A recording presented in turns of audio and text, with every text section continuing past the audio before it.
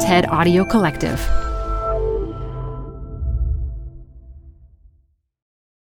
This episode is brought to you by Progressive. Most of you aren't just listening right now. You're driving, cleaning, and even exercising. But what if you could be saving money by switching to Progressive? Drivers who save by switching save nearly $750 on average, and auto customers qualify for an average of 7 discounts. Multitask right now. Quote today at Progressive.com. Progressive Casualty Insurance Company and Affiliates. National average 12-month savings of $744 by new customers surveyed who saved with Progressive between June 2022 and May 2023. Potential savings will vary. Discounts not available in all states and situations. Hi, I'm Debbie Millman. Canva is great for designing visual content for work, no matter what industry or department you work in. Now, your next presentation with Canva Presentations. Start with a professionally designed template and use it as a springboard for your design. It's a serious time saver. Time to present but can't be there in person? Enter Canva Talking Presentations. Record yourself presenting and add your talking head to your slides so your audience can watch your perfected presentation anywhere, anytime. Start designing today at canva.com. Designed for work. Design Matters will be back in a few weeks with new shows. In the meantime, we wanted to replay this interview from last year. You don't know if the thing's going to be any good. You're in the, I don't know, it's like being in the middle of like preparing a thing that's like not done, and you don't know if you're going to finish it on time, and you don't have enough time, and you're like, like for me, fear is just built into making things. This is Design Matters with Debbie Millman. On this episode, Debbie talks with Ira Glass about his career in radio and podcasting and about the making of This American Life. Like weirdly, the part of it that I like the least, and I feel like I can do it competently, but I've never been fond of it, is the actual performing on the radio part. The interview was conducted in front of a live audience at the On Air Fest in Brooklyn, Sunday, March 8th, 2020. Okay. I discovered a 1991 article in the Chicago Tribune titled, "Take It Off," with the following description. After deciding to shed his long hair look, a brave dude tries a variety of cuts on the way up. I'd like to show you this image from the paper and ask if it is indeed you, the brave dude. Yes. I can confirm that is me. Share the backstory with us, if you can, just for a few minutes. It was a really long time ago, and for a while I had a ponytail, which at the time seemed cool. So that one up there, or was that? It didn't look like that. It was longer than that. Very Steven Seagal. It wasn't quite so Steven Seagal. It was a little messier. It's not a very dramatic story, but at some point I decided I just wanted to change how I looked because I wanted to change my life at that point. There's some old saying that when a woman cuts her hair, she changes her life. Really? I heard it in a movie anyway. And I didn't know the saying at the time, but it was true. And then I somehow, like, somebody knew somebody who's like, oh, we could take pictures of that for the newspaper, something that had never happened to me before. I had never been photographed for a newspaper. At the time, I was a freelance reporter for NPR. And I thought, okay, that'll be a new experience. Okay, I'll try that. And that's how it ended up in the paper. It's not very dramatic, I'm afraid. I think the one right above you is rather dapper. The one, my hair, there's that short hair like that, it did look like that for a while when I was working at NPR in Washington. Like through my 20s, I started at NPR when I was 19 and did kind of all the low-level jobs on sort of like on All Things Considered and Morning Edition, but I looked very, very young. And I was younger than most of the staff. And so in my early 20s, I just thought, like, I need to figure out a tactic to seem like an adult. And so I wore a tie every day. And it sort of worked. Like, I looked so young for so long. I remember when I was in my early 30s, I was reporting in Lincoln Park High School, and I would get stopped for a hall pass. Like, I'd have to be, no, I'm an adult. So. You've said that you don't like interviewing famous people, that mostly because they arrive at an interview with a mask that might be hard to penetrate. When that happens, do you have any surefire way to get them to lower the mask? I mean, honestly, I've interviewed so few famous people that I haven't really had to think my way through that problem. I know you interview lots of famous people. I mean, I think that in general, finding an anecdote or a way in that people haven't talked about before, for example, an article from 1991 that a person hasn't thought about in a long time. Totally, I respect the technique.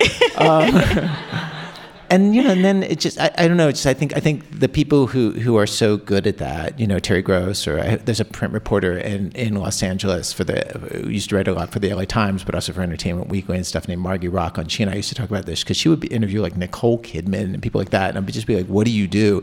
And she would tell a lot of stories about herself, like that would relate to things inside them, and were just enormously empathetic as a person, and they would just get lost in a conversation with her, as lost as somebody can get who's in that kind of position, and she would get all sorts of things from them that were very personal, and very real. I think in general, I've said this a million times, but an interview is a party that you are throwing, and if you are a three-dimensional person, it gives the other person the opportunity to be a three-dimensional person back. And so that's just an enormously powerful force. I remember when I was interviewed by Mark Maron for the WTF podcast, he is so emotionally present and so bare that you just feel like you have to rise to the occasion as the interviewee. You were born in Baltimore. You recently had a birthday. Happy birthday. Sure. Your parents met at a swimming pool. They met at a swimming pool when they were teenagers. They were married for nearly 50 years. Yeah. Your mom was a clinical psychologist. Your dad started out as a radio announcer, but then eventually became a certified public accountant. Have you heard any of his early radio announcements? I have, yeah. He stopped being on the radio when he was in his early 20s. Like, he did it in college, and when he was in the Army as well. And then he gave it up, actually, when my mom became pregnant with me.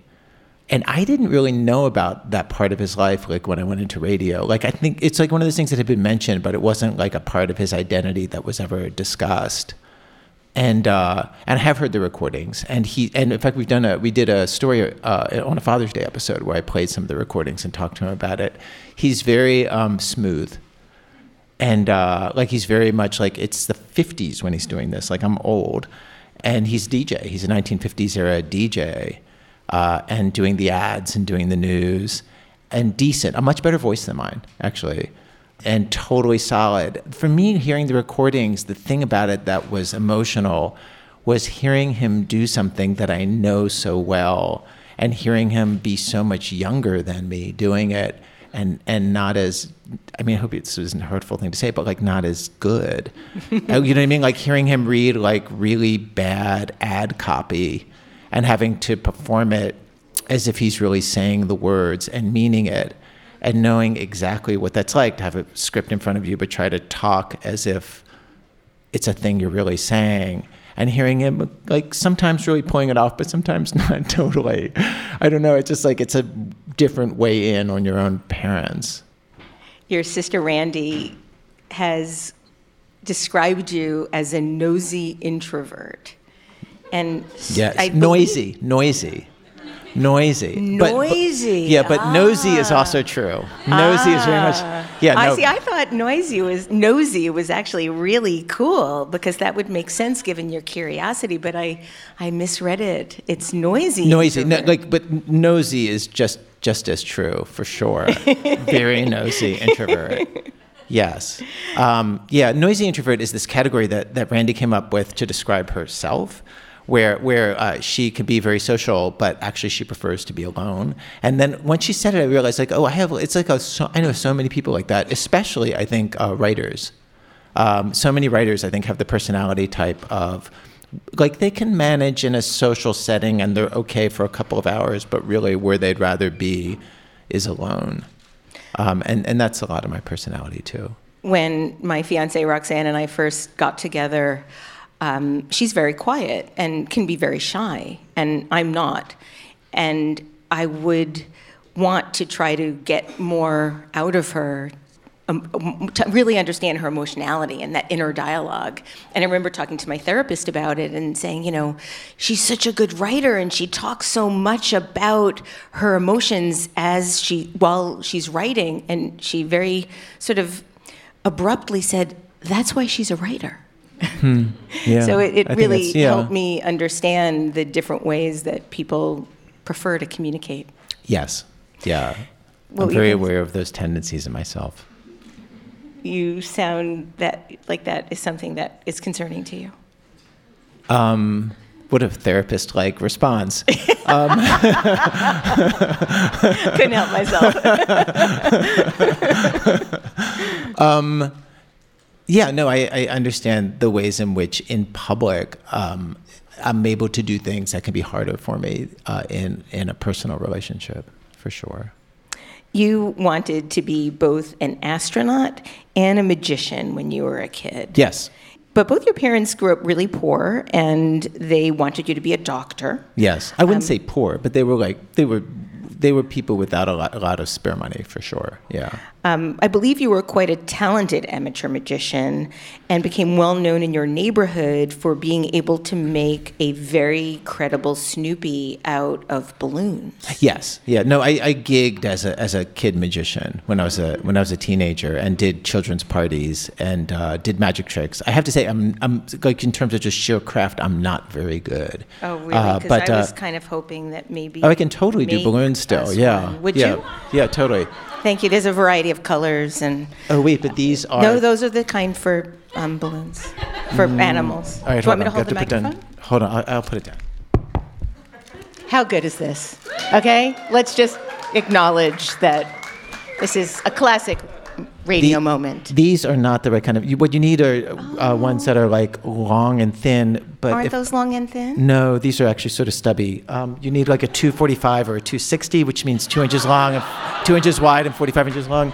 Or 260s. My point is made. But I have my bag. If somebody could grab my bag from back there. We did not plan this. Like, I do carry around usually a couple of balloons because sometimes you're in a situation, a reporting situation, or just you're with a friend's kid, and it's appropriate to pull out an animal balloon. I can make a coin disappear while we wait for the bag. Really? I hear things happening back there. So can you still make a Snoopy? That's my bag. I could make a Snoopy, yeah. Sure, for sure I could. Yeah. Thank you. Okay. Oh, my. This has been a weird afternoon.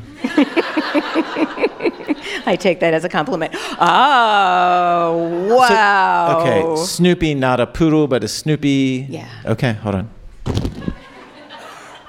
Please, can someone tape this? Videotape. Do you want to mic the sound of this? It's funny, like, I don't buy these balloons very often. I can feel that this one's kind of old, so it actually might pop. So just a warning in advance.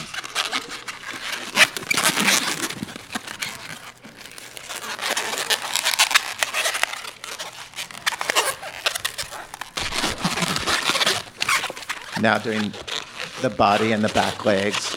This is actually the part that sort of every animal you make out of balloons. I learned this from a book called Roger's Rubber Ark. Okay. Voila. Can you see it, Snoopy? Oh,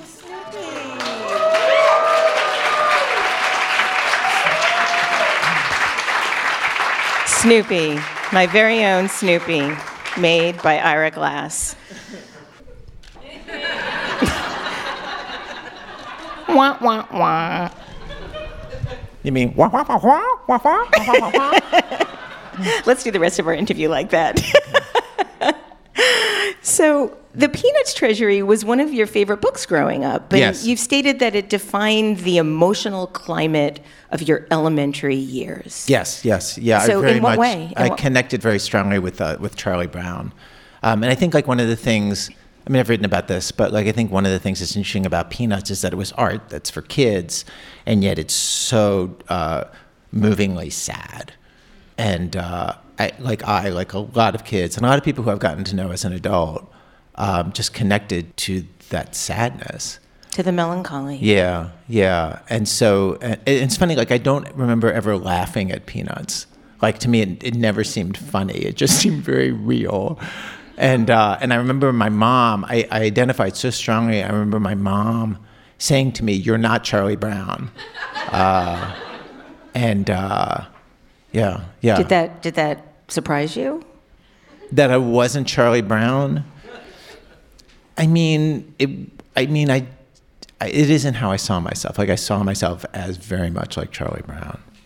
Like I had friends and stuff, and but yeah, there's something about the aloneness of that character that I connected to. How do you think Charlie Brown grew up? That's a really interesting question. I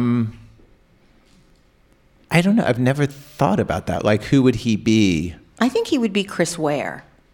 Oh, it's so funny because I know Chris Ware. Chris Ware is this cartoonist who does these very melancholic comic strips and then became kind of an expert on Charles Schulz and has written about him. And in fact, has visited his house and met his widow. I know because I know Chris. And yeah, like Chris. But interestingly, like Chris, while he has the part of him that is very much connected to Charlie Brown and is just as melancholic as that. Have you met him? Have you interviewed him? Yes. Yeah, like I feel like actually in real life, he's so much better put together and more successful and, just invented this aesthetic for doing comic stories, but just also is a completely successful parent and husband and is just a functioning adult who is actually much sturdier, very sturdy and happier, I think, than his public persona, though I think it would make him wince to hear me say that. Yes, I think so. Yeah. You loved to put on plays and shows when you were a kid, and you made these plays with your siblings. I understand you knew every line and joke from the play The Fiddler on the Roof. Yes. Yeah, my mom took us to plays when I was a kid. And it's funny, in retrospect, I only came to understand this, that I think that those old Broadway musicals, I grew up in the 60s and early 70s, and I didn't listen to rock music. I listened to the musicals, and those were the records that we had in the house. And my mom would take us to shows growing up in Baltimore County, and so there's a lot of Jews in Baltimore County, and so Fiddler on the Roof would come through every year or two. And so I remember seeing it so many times as a kid, and then I stopped seeing it when I was 18. I hadn't, didn't see it. I was a grown person. And then a couple of years ago, I went and saw a production on Broadway, not the Yiddish one that's up now, but there was one in English. And I went with a friend, and honestly, I realized, I knew every single line before it was said. People would come on with tertiary roles, and I would know what they were going to say before they said it. I had seen it so many times, and it imprinted itself so hard.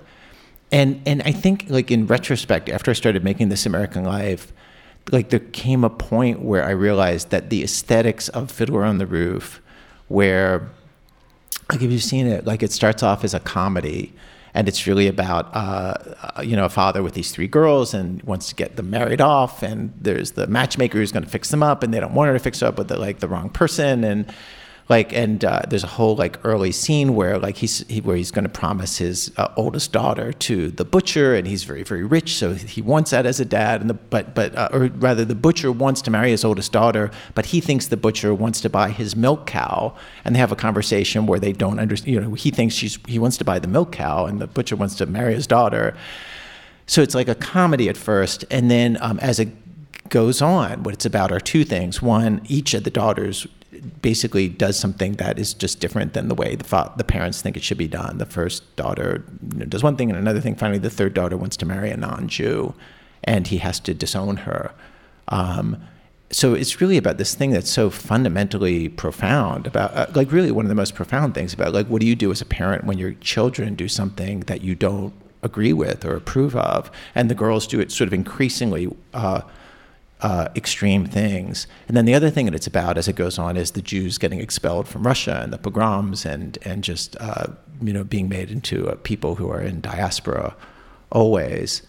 But that structure of like pulling you in with comedy at the beginning, and then gradually it gets more and more serious, and in fact by the end is quite sad. Just that structure. I think that when I was coming up in my 20s and working at NPR in Washington, and I was a production assistant and an associate producer and all those kind of like support jobs doing stories and just trying to invent a way to do radio. I feel like once I understood the basics of how to do journalism, there was a feeling I was looking for in the stories that I wouldn't have named. Like I didn't name to myself, but I was just like, I just wanted to feel like more. And at some point I just started to make stories that had exactly the structure of Fiddler on the Roof, where they would be kind of funny at the beginning and pull you in with like something very light, and then you get invested in the characters, and then it gets more and more serious and turns out to be about a bigger something. And obviously this is like a structure lots of people use and lots of different sorts of storytelling. And while I was doing it, I don't think I had like a conscious thought that's what I was doing. I was just like, I just have a drive to make journalism have this feeling that I know a piece of work can have. But in retrospect, I do think that's what it's about. It's about that feeling that I would get from those old musicals. You cried throughout the entire revival when you saw it. Yes. Yeah. I've talked about this publicly. You're not just intuiting that from the look on my face. Yes. Yes, I did, for a couple of reasons. Like one, it was my mom who would take me to those shows, and my mom died now, I don't know, 2003, 2004, like whatever. Now I can't even. 2003. 2003. Thank you.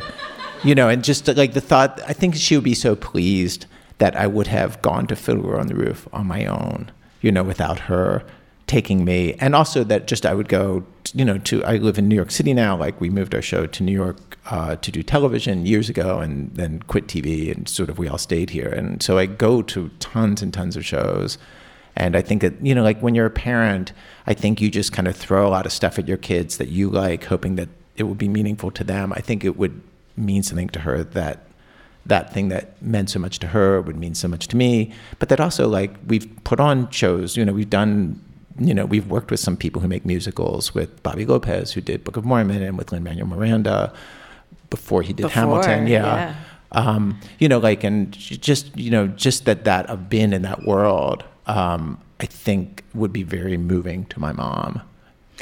Your, the American Life producer, Julie Snyder, has said that you love performing on stage in a way that is sincere and mystifying. And I'm wondering if that all comes from that early experience of Fiddler. Maybe. There's something about me, the fact that I would just decide to go on stage.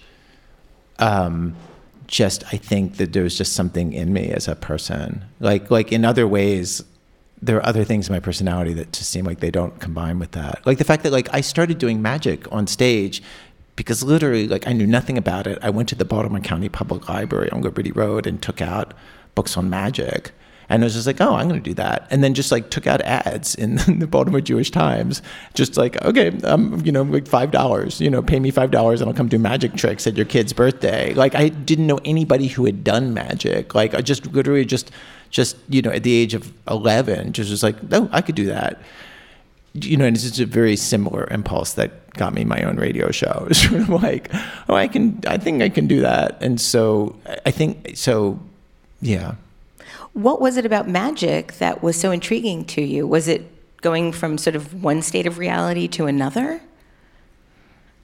I think all of us who came to love magic, the actual mechanics of it are just kind of cool. It's not in a way more sophisticated than that. And then the fact that it also was a way to be funny in front of a group of people, because I wasn't a very skilled magician, but I could hold a room of children. You know what I mean? Very confident about that. I could connect with them, and I could tell a story, and I could be very funny. And somehow I just felt like I would be able to do that. Like it combined a bunch of things that I liked, in the same way that doing the radio combines a bunch of things that I like. Like I like interviewing people, I just actually enjoy it, and I'm nosy, like I like figuring things out, and I love the editing part of it, and like weirdly the part of it that I like the least, and in fact sort of I feel like I can do it competently, but I've never been fond of it, is the actual performing on the radio part. It always feels to me like at that point, like I have a script, and if I perform the script perfectly, it'll sound like I'm talking, and and like the plot points will hit properly, and the thing will just feel effortless. But there's so many times where I don't, where I feel like just tense, and I can feel that it just feels a little bit fake and a little bit off, and it doesn't hit quite as well. So it's sort of like one of those games you get into where if you do it perfectly, nobody notices, and it just sells. And then there's all these ways for it to go badly. Have you always been this hard on yourself? Well, I used to not be as skilled at it, and so it was harder. Like I was really not. It's funny when I give speeches now. Often I'll play things from like, not even the first or second year, like the 8th year I was doing radio, and it's horrible. Hi, I'm Debbie Millman. Canva is great for designing visual content for work, no matter what industry or department you work in.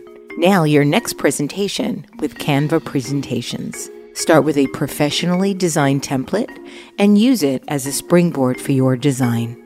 It's a serious time saver. Time to present but can't be there in person? Enter Canva Talking Presentations. Record yourself presenting and add your talking head to your slides so your audience can watch your perfected presentation anywhere, anytime. Start designing today at canva.com. Designed for work. You're growing a business, and you can't afford to slow down. If anything, you could probably use a few more hours in the day. That's why the most successful growing businesses are working together in Slack. Slack is where work happens, with all your people, data, and information in one AI-powered place. Start a call instantly in huddles and ditch cumbersome calendar invites. Or build an automation with Workflow Builder to take routine tasks off your plate, no coding required. Grow your business in Slack. Visit slack.com to get started. You've actually said that it took you longer than anyone you know in radio, and you know a lot of people in radio, to actually get to finally be good. It took you longer than anyone else. And I still, in the years since I've said that, I have still never met anybody who took like a decade to get decent.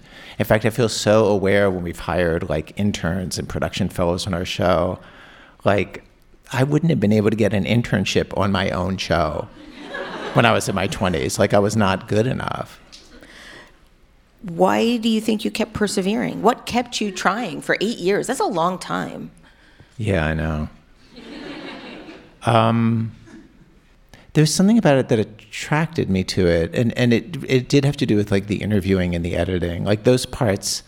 Like I wasn't I was a very awkward interviewer at first, but I could get material out of people. I could get people to say stuff, and I could figure stuff out about material, about people, and have emotional moments on tape with people in a way that was very exciting to me. And so I felt like I was able to get certain stuff on tape, even though I was so like stammery and awkward. And then on the editing part, just for whatever reason, from the moment I started working at NPR, as soon as like as soon as they showed me how to use in fact, I knew how to use a reel-to-reel tape recorder before then. I was doing college radio, but as soon as I was like editing real interviews, like I just had an instinctive feeling for how to do it. And so there was a part of it that just came so easily, and I felt so confident in, and that sort of carried the rest. That I just felt like I just felt like this could go somewhere, and I couldn't tell where. And I had nothing else I wanted to do.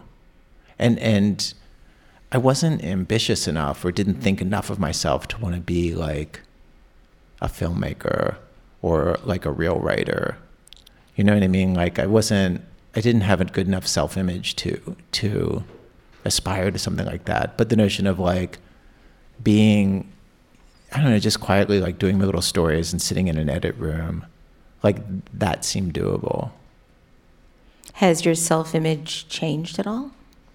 I mean, it's weird. The like a person's, in my experience, like it has for sure. But the like a bad self-image doesn't go away in my experience. You just kind of like pile other things you learn about yourself on top of it. And so like, of course, now I'm like enormously confident as like somebody making radio stories and running a business and all those things. What aren't you confident about?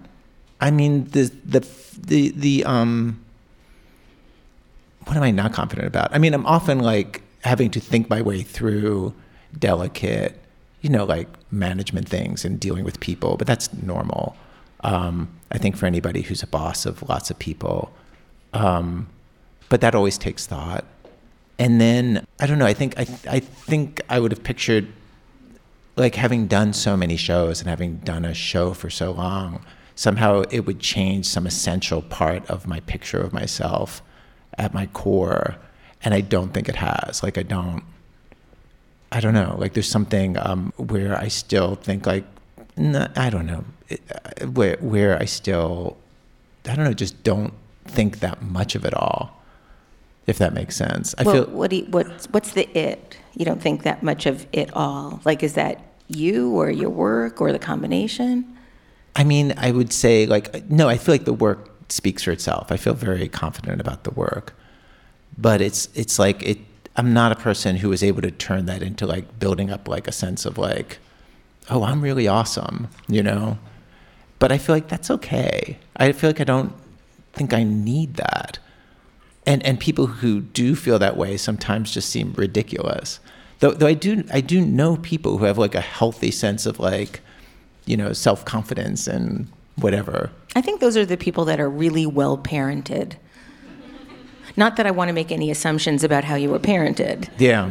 But I do find that people that come from happier families tend to feel just okay about themselves. That is something I've never felt, ever. Never once a day in my life. So I'm really curious about how people get to that place. Yeah. Do you think people can go from one to the other? From the Ping pong back and forth, or to evolve to a place where they feel better about themselves? To evolve to a place where they feel better about themselves. Oh, yes. Because, yes, I do. Do you? I definitely feel better than where I started, but where I started was particularly grim. But do you feel like that old personality, oh my God, I'm totally blanking on the name of the writer, the super famous writer who says like, where she's talking about this, she talks about it's sort of like in a down moment, it's like a ghost that can tap you on the shoulder. Yeah, absolutely. Yeah. Absolutely. You do feel that? Absolutely. Yeah. You too? Oh, of course. Yeah. What do you do when you feel like an interview isn't going well? Oh, I do a million things. Oh my God, so many things. Give me like 2 or 3. I mean, it's so situational. Like, I mean, there are different ways an interview can go badly, but the most common one is the person just is not in touch with their feelings and their feelings about the experience you're trying to get them to talk about. And then you just have to try to bait them into remembering what the experience was. And so one of the tricks to do it is to just say like, okay, so if I was in this situation, I think I would feel this. Like, what was this like for you? Like, sometimes you just have to suggest your way into it. What else? Like, a lot of it is so situational of trying to like nudge them on this point or that point or this point or that point. You kill a lot of shows that you've killed, from what I understand, a lot of stories. But yes. 3/4, is that right? We don't kill 3/4. Well, it depends on what stage you're talking about. Like we look into a lot of stuff and then don't go ahead with it because it's clear like it can't be done well, or the people aren't good talkers, or we won't be able to get the information we want. Like, that's a lot. But of the stuff that we actually start to produce, where people report things out and get interviews on tape and fly around, I would say we kill easily 1/4, and maybe it's more like 1/2. And does that often involve the people that you feel like you can't get something from, that aren't really self-reflective, or? Yes. Yeah. Like often when somebody pitches a story, we'll say back, this person has to be able to talk about this part of it in an interesting way. And if they can't, it might be a story, but it's not a radio story. Like, radio is so peculiarly dependent on the quotes, Like you can make a story about that person, but it shouldn't be a radio story if they can't actually talk about it. And so, And, you know, I mean, I've joked about this a lot on stage of just like, there's such a, you know, like there's just a class of people who something amazing happens to them and they can't talk about it. And I just feel like, you know, we can't, it's hard to make a story with them. One of the tricks we do often is if they have a significant other in their life, we'll go to that person, because sometimes that person is like a wonderful talker, a partner, or a brother or sister. And so sometimes you'll hear like you can introduce a second character to the story who can carry the emotion of it. And there's some really beautiful stories actually we've done that way, where the main character isn't carrying the feeling of it, so they'll tell the plot and they'll be there on stage, and you have a sense of them. But then somebody else will say, oh no, they were really feeling this and that. You mentioned your interview with Marc Maron just a little while ago, and you talked about his ability to sit in front of a microphone in a way that had a lot of feeling and a lot of heart. And you go on to state that the easiest, most fulfilling, most intimate conversations of your day are the ones that happen in front of a microphone. Well, many days. Like I have to say, like in my personal life now, you know, things have gotten regularly, better. I think, no, in my personal life, of course, I'm having conversations that are as intimate as that. You told Marc that he exposed himself more in the 10 minutes that you were on the air with him than you had exposed of yourself in a year. And I'm wondering if... I said that during his podcast? Yeah. Wow. He did such a good job.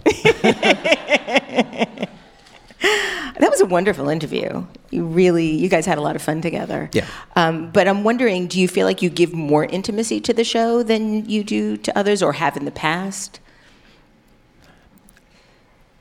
I mean, my mom was a therapist, right?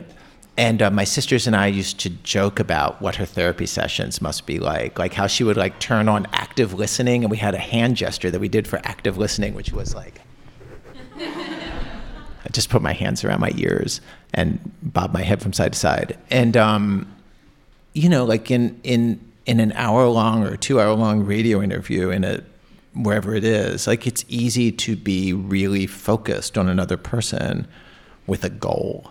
So that kind of intimacy, it's a situation that's set up for that kind of intimacy, you know, versus, you know, you come home and people have different needs from each other, or just whatever. People come into like a home situation with whatever it is they need and have to kind of collide and figure out, you know, what they're going to talk about and how they're going to talk about it. And, you know, like in a personal relationship, the things you're stressed out on are way more present than in an interview. You know, I feel like in a good day, if I see the person I love, like, yeah, it's just as intimate, of course. But that's pretty new or recent, lately anyway. But I will say it's much easier in a radio situation, like it always was. And it's funny, like I think that it was just always very much easier in a radio situation, and I had to learn it more in a personal situation. How did you go about learning that? Practice, being told like, no, not like that. How has the idea of what an American life means changed in the 25 years you've been doing This American Life? You mean has the show changed, or how? No, how is changed? actually what an American life is? How do you feel like that has changed over the time that you've had the show? I mean, I think that like as everyone hearing our voices knows, like it's just a much more divided country, you know. I don't know. I feel like everything I have to say about this is everything that everybody knows, that we live in a moment where every bit of reality is contested into two stories created by two different teams. You know, there's my team, which is the mainstream news team, and there's the right-wing media team, and each one has its own narrative of every single event and many cultural things as well. And I think that'll be with us for the rest of our lives. How do you combat fake news now, or the notion of what fake news is? I mean, it's been interesting trying to game out what would be valuable to do. And so we have a bunch of different strategies on our show. And sometimes we'll just do origin stories, like here's how this became an issue and here's how it became to be thought of that way. We'll do that sometimes. Another thing we'll do is sometimes we'll just feel like, oh, this is in the news, but people don't really, the emotional fact of it isn't out there. So for example, we did a show a couple months ago on the Remain in Mexico policy. And I feel like most informed news people know that like the Trump administration has done big changes in immigration policy, and especially in the last year, this thing that's nicknamed Remain in Mexico. But I think like because stories came out sort of individually, the emotional fact of what it means, which is over 50,000, really depending how you count it, more like 70,000 people who are seeking asylum, who in previous years we would have let into the United States after a simple screening and said, if you want asylum, basically, okay, wait here, here's your court date, show up in court on this date. They would have waited inside the United States, and now they're sent back across the border to Mexico. But what that's meant is tens of thousands of people right across the border in these would amount to refugee camps without any support from a governmental organization. So you have people living in tent camps, you have people getting kidnapped. And so we did a series of stories that start off at one of the tent camps, but also include somebody who met a reporter right after he was told, okay, go back to Mexico. And he told the reporter, the thing I'm really scared about is getting kidnapped. And then sure enough, within hours, he was kidnapped. And the reporter had recordings that she made with the guy's sister of the cartel negotiating for his release. And it was interesting. It was like, it's like McDonald's. It's like a volume business. Like they start off asking, I can't remember if it was $15,000, and they just steadily realize, oh, this person doesn't got any money. So finally, I think they get him out for like under $1,000, but it takes days. And, and we also part of that were stories with the customs agents who are quitting over it. Some of them, and who just feel like, oh, sending people back to Mexico is actually a violation of U.S. law because we're sending people back into the situation where they can be killed, kidnapped, tortured. And I feel like, again, all of these things are sort of in the news, but without the emotional weight that you can get to through a properly told narrative where you meet the people and you feel something for them. And so we'll do something like that. Or we did that with, we went to Hong Kong, where I feel like, again, a lot of people you see protests in Hong Kong, but we actually like spend time and meet the people in the early 20s who are actually protesting. And they're talking very movingly about how they think like, no, they're going to lose. Like China is not going to give them what they want, but they feel like they have to be out there. And I just feel like there were things that weren't in the excellent news coverage that I was hearing on NPR and reading in the New York Times and Washington Post and other places. Like there's just a place for narrative in some of those things to actually make something that we all hear about feel more real. And so you can have not just like an idea of it in your head, but you can feel a thing for actual people. I mean, this is very traditional sorts of journalism, but something that radio is particularly good for.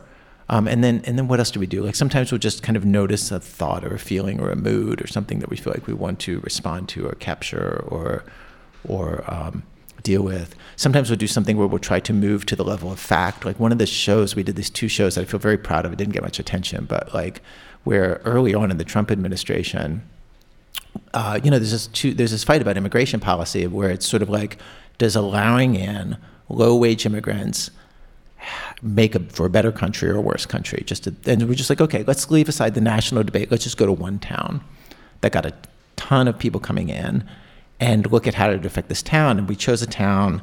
Jeff Sessions was the president, had been like the sort of the spokesman for the anti-immigration political force before President Trump, and then was his, obviously, like one of the top people in his administration making it happen, along with Stephen Miller, of course. And we thought, like, why does Jeff Sessions believe this? And Jeff Sessions would talk about these towns in Alabama where people would come in from Mexico to work in the chicken plants, the chicken processing plants. And we're like, great, let's go to the number one town like that. So we found a town which had been a completely all-white town, totally, 98% white. And then over the course of like a very fast period, became, depending on how you measure the numbers, either a third or a fourth Latino. And we're just like, what did it do to this town? Did it drive down wages? Did it, like, what did it do? What did it do to people's taxes? What did it do to schools? What did it do to, like all the things people talk about, and hired economists to do a study of what did it do to people's wages? And just try to answer it in this one place. And I feel like being able to take this sort of like national fight and turned it into like wait, let's go to a place where we can actually measure and say like kind of yes or no. That seems like something nobody's doing, or people do, but like it's hard to do. It took months, and we do it. I'm sorry, that was such a long answer. I'm so sorry. Well, with so many examples. I know, it's wonderful. I was actually sitting here trying to make one of those split decisions. Do I continue with this? I know that decision so well. Yeah. I mean, like if I were you, the follow-up would be right on the top. You see, but I feel like I've laid out all this data. So for me as an interviewer, the next move would be to be like, well, so what's the idea that comes out of that? Like, what's your theory that comes out of that? Like, well, does it work? Does it work? Ask me if it works. No, I don't know. I know it doesn't. Okay. Okay. But what do you think? It doesn't. Why not? Or I don't know. It works to the degree like something like that works. I feel like we're in a situation where, like weirdly, podcasts, I feel like are a little less coded as product of the mainstream media. I feel like we have a lot of conservative listeners. I feel like it weirdly like like being on NPR feels very much coded as being part of the liberal media, but being a podcast, and lots of people don't know us as an NPR show. They just know us as a podcast. In fact, right now, our podcast audience is something like 3.1 million people a week, and our radio audience is 2.2 million. We're a bigger podcast than we are a radio show. Because of that, I feel like we slip under the radar in a certain way with a certain number of people. I remember when Zoe Chase was doing back in the lead up to the last presidential election. Zoe Chase, one of our producers, did a ton of reporting on people in the Republican Party who loved President Trump, and people in the party who were just noticing the changes in the party and not feeling great about it, but also people who were feeling great about it. And when she went to the deplorable ball in Washington, the self-named deplorables who sort of claimed that they trolled the president into office, somebody came over to her being like, "Oh, I love your coverage," And I feel like there's a certain number of people who don't identify us as part of or I don't know. It's the East Coast liberal elite. I don't even know what I'm talking about. But it seems like in some ways, sometimes we fly under the radar that way. Do your radio listeners, to some small degree, well, do the radio listeners respond and engage with you and the show in a different way than the podcast listeners? No, I don't know. No, I can't tell who's who. It would be interesting. The radio listeners are as a group older, because the public radio audience tends to be older than the podcast audience. But I don't have anything smart to say about that. This American Life won a Peabody Award in the very first year of broadcasting, which is really remarkable. You've won every major award there is to win in radio. You have won another award here today. Yet you've stated the following, Ira, and I was really curious about this, and this gets back to what we were talking about a little bit before about self-esteem, but this is really about the show. And you've said, honestly, making radio is still hard. I have really hard weeks on the show where I'm really frightened and really struggling to make the show good. Yes. And in a recent interview in The Guardian, you stated that you feel scared all the time. Well, feeling scared all the time is normal for a broadcaster, right? No. Really? I don't think so. I mean, wow. Maybe they're just not being honest with me, but not every broadcaster I know is scared all the time. But like, you don't know if the thing's going to be any good. You're I don't know, it's like being in the middle of like preparing a thing that's like not done, and you don't know if you're going to finish it on time, and you don't have enough time, and you're like, like for me, fear is just built into making things. But what about your track record? Do you feel like I feel confident we'll get it done as well as it can be done by us. You know what I mean? Like, yeah, I mean, if that's what keeps you as good as you are, then so be it. Keith Moon once, the drummer of The Who once said, like, "I am the greatest Keith Moon style drummer in the world." I feel like that's so exactly how I feel. Like, I feel like I'm leaving here to go to work. Like, but you love that, though. That's not. I do not love that, but we have a pledge. No, but we have a pledge drive to get it. Well, I'm on a deadline. Like, we have a new show next week, but also it would be good if we got a pledge show out this week rather than waiting a week. And so I'm like, it's 5:30, 6 o'clock on a Sunday night. I'm going to leave here and then go work on the pledge show. And how will you feel while you're working on it? Will you be wishing you were somewhere else? Will you be happy that you're there? I will be absolutely wishing I was not there. Yeah, like I would much Where would you rather be? I would rather be with my girlfriend, getting dinner and hanging out. How is it been back in the dating world? It's been much better than being in an unhappy marriage where we were trying to make it work and trying our best and not succeeding. How has that changed your worldview now, being in this different kind of relationship? I mean, I just feel younger. I feel like better in general because of it. I want to talk a little bit about Serial. Your podcast, Serial, not The Breakfast, which debuted in 2015, is the single most popular podcast ever made. Yes. It has been downloaded over 400 million times, and it established an ongoing podcast world record. It also has won every major award for broadcasting, including the Edward R. Murrow and the first ever Peabody for a podcast. Is it true that you didn't think you were starting anything big with Serial? Yes.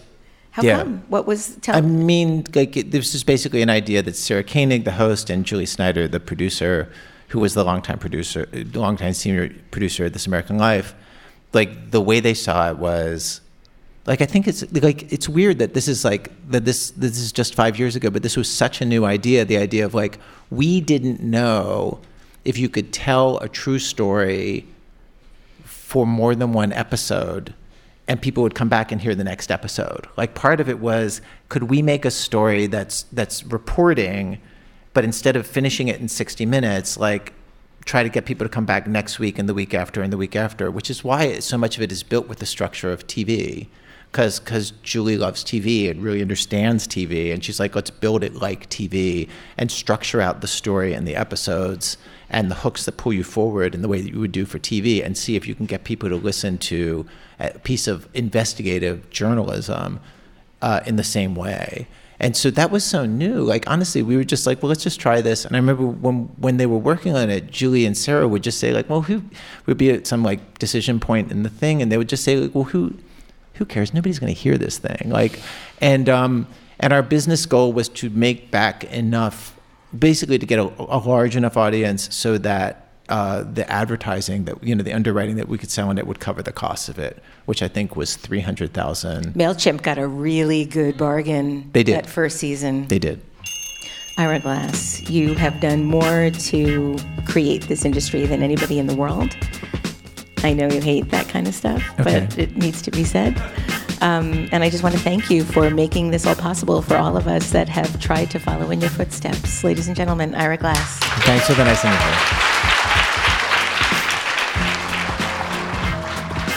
Design Matters is produced by Curtis Fox Productions.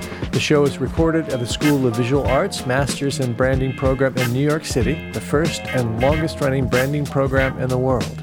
The editor-in-chief of Design Matters Media is Zachary Pettit, and the art director is Emily Weiland.